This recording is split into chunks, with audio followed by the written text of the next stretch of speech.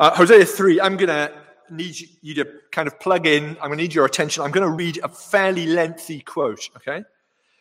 And if your phone goes off with a security alert, it's going to totally ruin the effect of this quote, okay?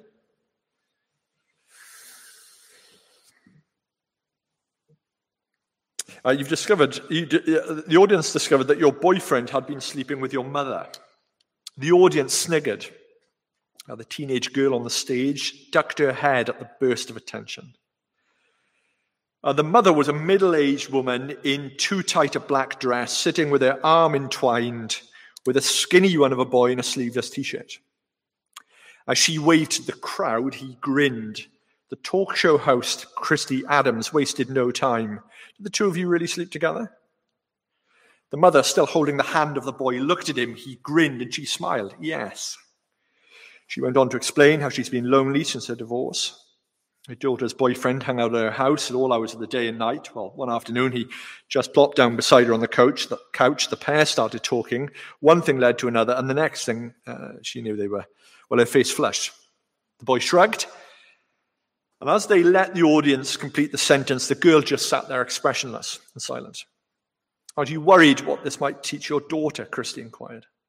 I'm only teaching her the ways of the world. What about you, Christy? Asked the boy. Aren't you being unfaithful to your girlfriend? The boy looked honestly amazed. I still love her, he said. I'm only helping her by loving her mother. We are one happy family. There's nothing wrong with that. The audience erupted with whistles and applause. And just as that began to subside, Christy told the lovers that not everyone would agree with you. I've invited a guest to react to your lifestyle. With that, the crowd got quiet. Anxious to see who Christy had recruited to spice up the dialogue, she said he's the world's most famous theologian. His writings have long been followed by some and debated by others. Making his first appearance on the Christy Adams Show, please welcome controversial theologian, scholar and author, the Apostle Paul. Polite applause welcomed a short, balding man with glasses and a tweed jacket. He loosened his tie a little, and as he settled his small frame into the stage chair, Christy skipped the welcome. You got trouble with what these people are doing? Paul held his hands in his lap, looked over at the trio, and then back at Christy. It's not how I feel that matters. It's how God feels. Christy paused so that the TV audience could feel the ooze ripping throughout the studio audience. Then tell us, Paul, how does God feel about this creative tryst? It angers him. Why? Evil angers God. Because evil destroys God's children, and what these people are doing is evil. The strong words triggered a few hoots, some scattered applause, and an outburst of raised hands. Before Christy could speak, Paul continued, as a result, God has left them and let them go their sinful way. Their thinking is dark, their acts are evil, and God is disgusted. A lanky fellow in the front row shouted out his objections. It's her body, she can do what she wants. But that's where you're mistaken. Her body belongs to God, and it is to be used for him. What we're doing is harmless, objected the mother. Look at your daughter, Paul urged her, gesturing towards the girl, whose eyes were full of tears. Don't you see how you've harmed her? You traded healthy love for lust. You traded the love of God for the love of the flesh. You traded truth for lies, and you traded the natural for the unnatural. Christy could restrain herself no longer. Do you know how old-fashioned you sound? All this talk about God and right and wrong and immorality. Don't you feel out of touch with reality? Out of touch? No. Out of place? Yes. But out of touch, hardly.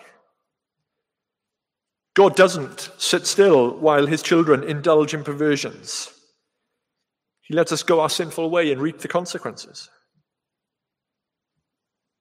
Every broken home, every unwanted child, every war and tragedy can be traced back to our rebellion against God.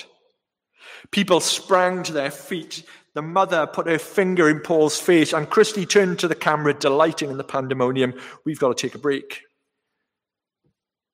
she said, shouting over the noise. Don't go away. We've got some more questions for the apostle.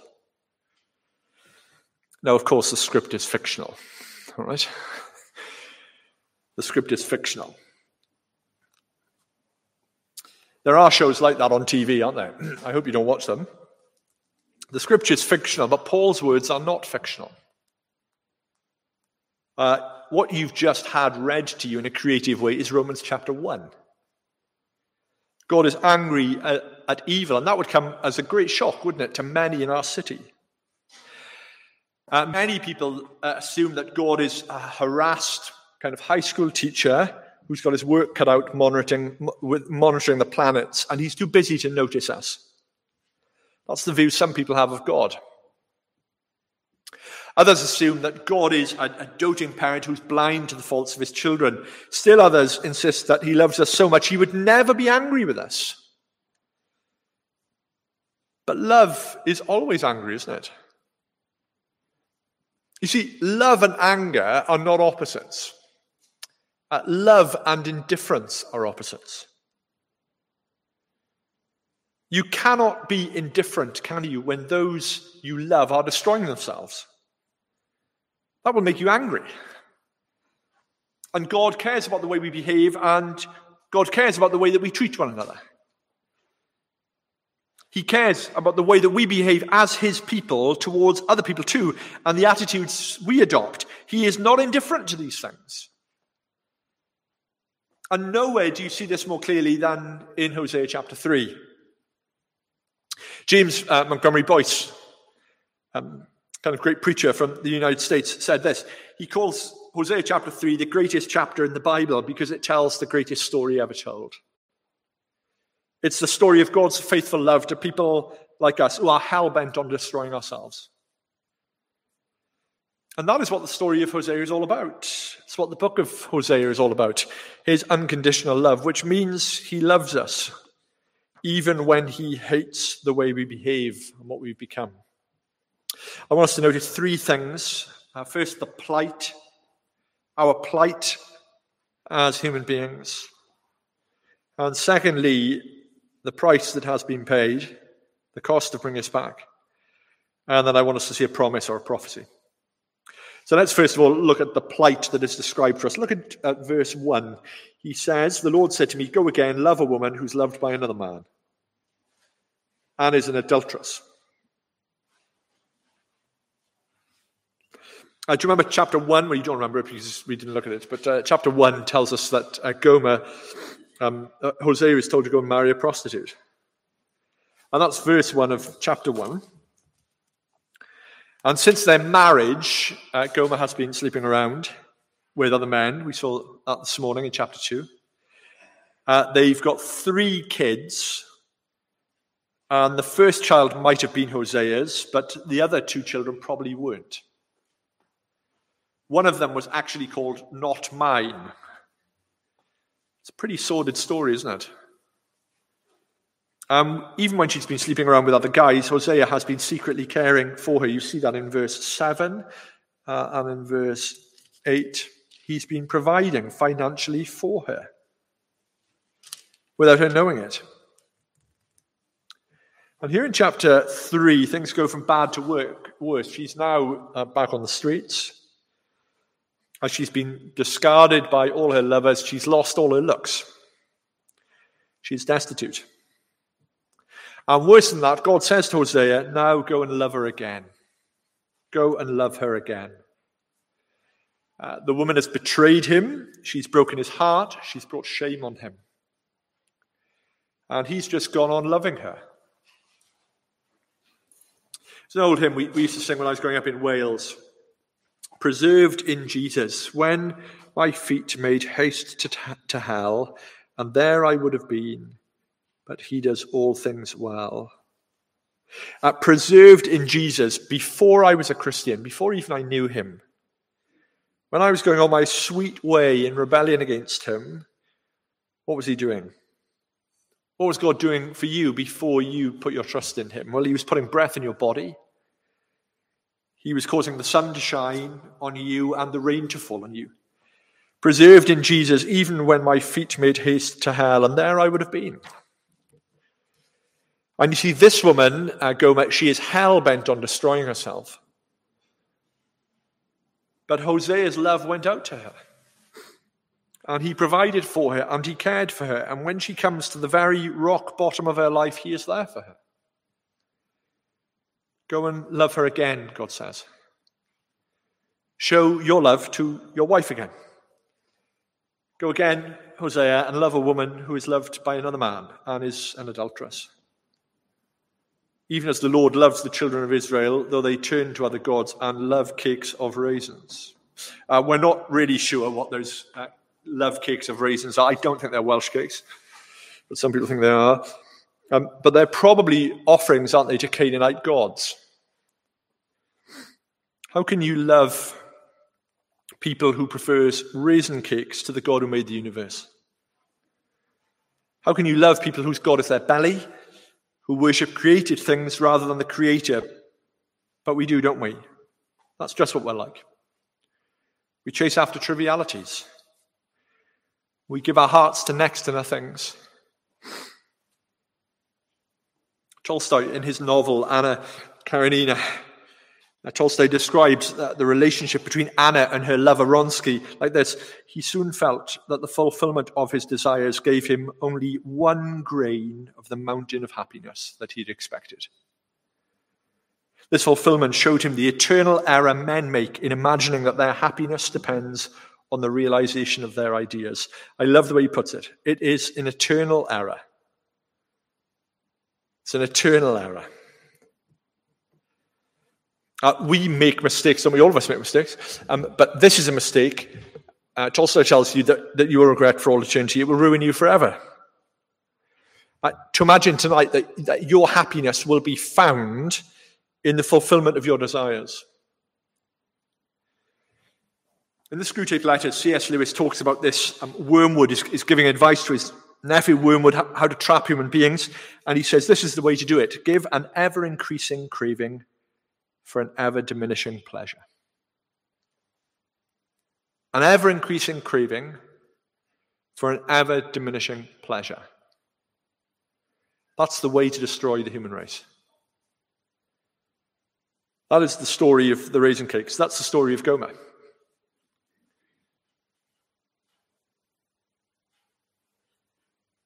She's a sex addict at first. It's exciting and pleasurable, but then she loses her looks.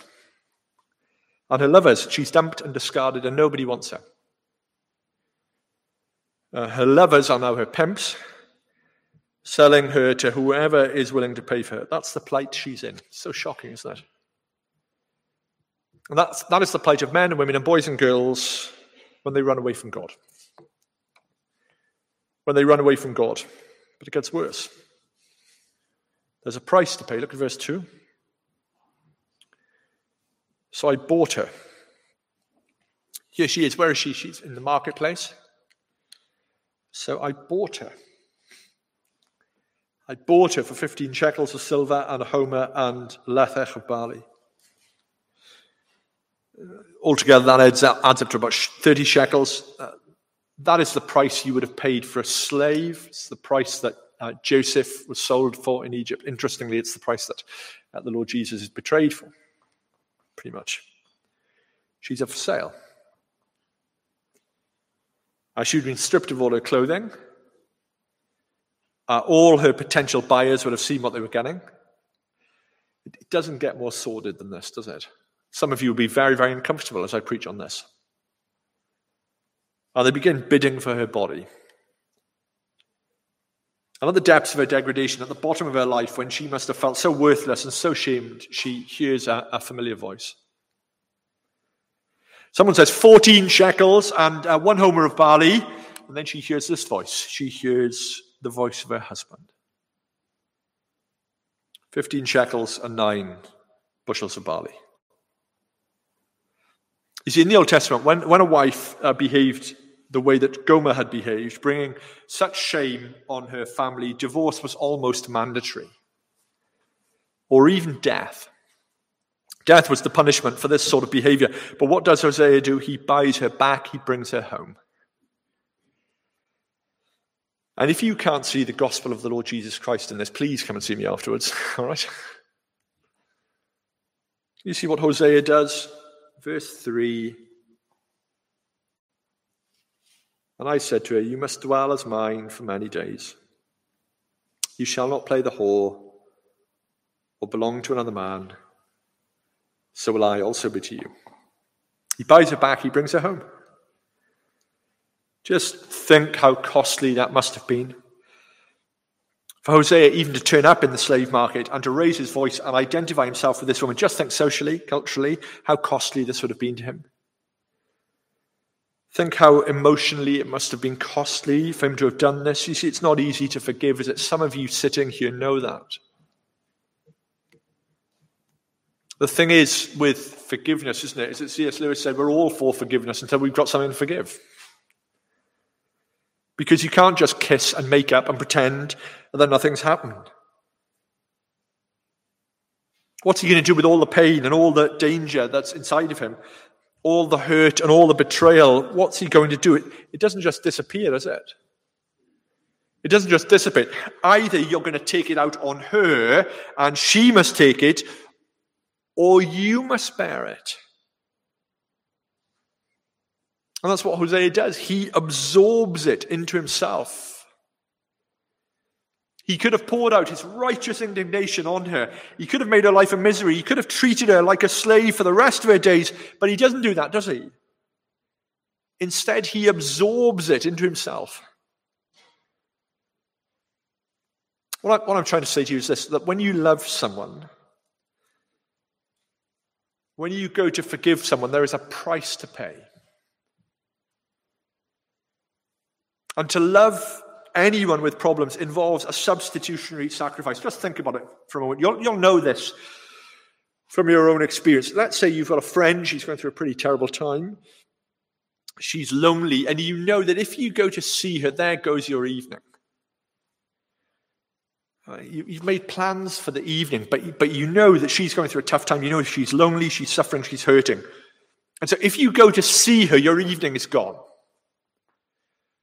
So it's her or it's you at that point, isn't it? You could have your evening and you could keep yourself intact while she emotionally suffers on her own. Or you can sacrifice your evening in order to bring friendship and comfort to her. Do you see? Do you see what I'm saying? An act of love towards a needy person always involves substitutionary sacrifice of some sort. There's always a cost involved. In our redemption, there's always a price to be paid, and Jesus paid it on the cross. And it wasn't simply the physical sufferings that he went through. The Bible seems to play down the physical pain and the agony of crucifixion. The Bible doesn't dwell on that at all. As one of the Puritans said, the soul of his suffering was the suffering of his soul, bearing shame, the scoffing rude, in my place condemned he stood. And that's his suffering. That is the cost that was paid for, isn't it? Crucifixion. It was his substitution. That was absorbing all the shame and all the guilt onto himself. V.J. Menon, some of you will know him. He was a kind of legend in this city in the 60s and 70s. He worked in Lloyd's of London. There's some great stories about V.J. Menon. And he wrote a book, how he became a Christian from being a Hindu. And he wrote a book called Found by God. He puts it like this. He said, I wanted to belong to God so much. He'd been going to some lunchtime meetings at St. Helens Bishopsgate. And he wanted to belong so much that in my heart I was willing to pay any price. This is what actually cost me, he says. Imagine I came to your house with a kidney machine to sell when you were on the point of dying with kidney failure. And you asked me how much it costs. And if I were to say to you, well, I'll exchange the kidney machine for the rubbish in your back garden, would you consider that too high a price to pay? Wouldn't you be only too willing to pay any price for that machine? And VJ says, the cost that I had to pay Jesus for my salvation, for my redemption, to get my life back on track, the price that I had to pay Jesus to save me and redeem me was the rubbish in my backyard. The rubbish in my life. My sin, my selfishness, all that made me unhappy, all that made my life a misery. I could have hung on to that. I could have cherished my rubbish. But that thought never crossed my mind. You see, that's it, isn't it? You and I have nothing to contribute to our salvation except the sin that we need to be saved from. Isn't that true? Jesus paid it all. Jesus pays the price. Paul reminds us of that, doesn't he, in Romans chapter 5? That God showed his own love for us in this. Christ died for us while we were still sinners. We were just like Gomer chasing after other lovers, just like Israel running after Canaanite gods, unfaithful. While we were yet sinners, Christ died for us. We've sanitized the cross, haven't we? The crosses that we see hanging around the place are nothing like the crosses that Jesus died on. We decorate our buildings with them. We turn it into jewelry. We put it round our neck. But the Bible says, cursed is everyone who hangs on a cross. We sing that children's hymn. There is a green hill far away outside a city wall where our dear Lord was crucified, who dies to save us all. The lady who wrote those words lived in Ireland, the Emerald Isle. Everything is green in Ireland. There was no green hill outside Jerusalem. It was the place where rubbish was burnt, wasn't it? It was called Golgotha. Jesus died on a hill shaped like a skull. There was no green hill far away. Jesus died outside the city wall. He was made sin for us, he who knew no sin. The sin of his people was dumped upon him. He became sin for us so that we might be put right with God. That is the price he pays. Someone has said, isn't he, that to make us, God only has to breathe. To redeem us, he had to bleed. Now, I hope some of you are thinking, that's all well and good, but where is that in the text? Where does it say in the text that God comes into the marketplace to redeem his people and pay the price to bring them home? Where is Jesus in this chapter? Where is the cross in Hosea chapter 3? Well, thirdly, there's a prophecy, isn't there? There's a promise here. You see it in verses 4 and 5. For the children of Israel shall dwell many days without king or prince, without sacrifice or pillar, without ephod or household gods. And afterwards the children of Israel shall return and seek the Lord their God and David their king. David's been dead for years. This is after David's time. But the prophet is looking forward to a time when the Israelites will return and they will seek their king and they will come trembling and they shall come in fear to the Lord and to his goodness in the last days. In other words, there's going to be a time when Israel will be in the wilderness far away, but eventually the children of Israel will return to David, their king. But David is dead. And so there must be another David. There must be another descendant of David. There must be great David's greatest son. Jesus, in the New Testament, isn't it? That's how the crowds recognize him. They wave their palm branches and they cry out, Hosanna to the Son of David. And in the New Testament, you might remember that Jesus identifies himself as the Son of David, but also as the bridegroom who will be taken away to restore his runaway bride, to restore her to himself. John the Baptist was the best man, wasn't he? But Jesus is the bridegroom. And the bridegroom is going to be taken away in order to restore his runaway bride to himself. What does that mean? It simply means this, that your life, my life, is not your own.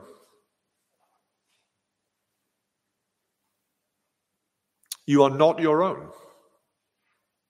You've trusted in the Lord Jesus Christ. You've been bought with a price. You've been redeemed. There's an urban legend, I wish it was true, I wish it was a true story, but it's a myth about Winston Churchill. Apparently when he was a child he was almost drowned. His life was saved by the gardener, that much I think is true. And years later when he was Prime Minister, He had pneumonia, but his life was saved by penicillin. And the man who invented penicillin was Alexander Fleming, who just happened to be the son of the gardener who had saved his life as a boy. Now, there's some truth in that, but it didn't happen exactly like that. But never let the truth get in the way of a good illustration, I find. The point is this: you and I owe our lives not once or twice, but 3 times to God, to Jesus. He made us. He redeemed us. He is the word by which the world was made, and that word was made flesh and made his dwelling amongst us in order to bleed and die for our sins. He was made sin for us.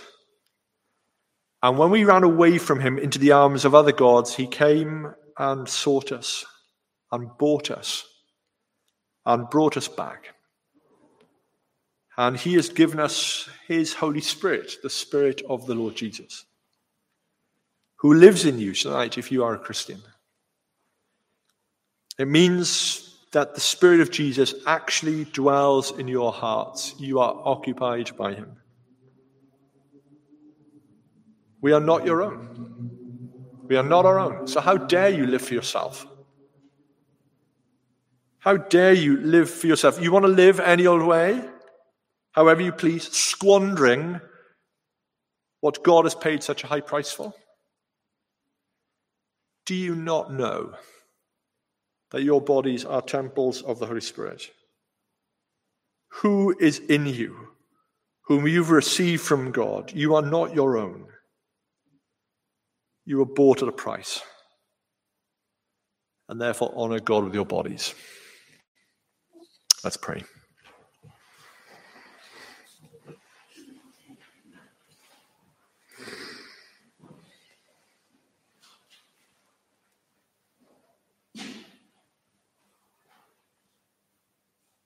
Heavenly Father, we thank you for the beauty of the gospel of the Lord Jesus Christ. We thank you for the wonderful news that you have sent great David's greatest son, that he has come to this earth as a saviour for sinners. He's taken our griefs and our sorrows and he's made them his very own. And you have imputed our sin to him. And so, Heavenly Father, we thank you for that wonderful cross. We thank you for that cross where our sin was borne and your Son endured your wrath. And we praise and we worship you that the price has been paid, that it is finished. And so, Heavenly Father, help us to realize as your people we are not our own. Help us to see the foolishness, but also the blasphemy of being unfaithful to you. Help us not to bear your name in vain this week as your people. Give to us grace and strength, knowing that you have absorbed the cost for our sin. Help us to live as we are, people who are indwelt by your Holy Spirit, your beloved children. Grant us grace, Heavenly Father, to break off from sin tonight. May none of us cherish it and hold on to it. Preserve us from that sin. Deliver us from the lie of the devil. Help us, Heavenly Father, to come to you again in faith and repentance. For we pray this in Jesus' name. Amen.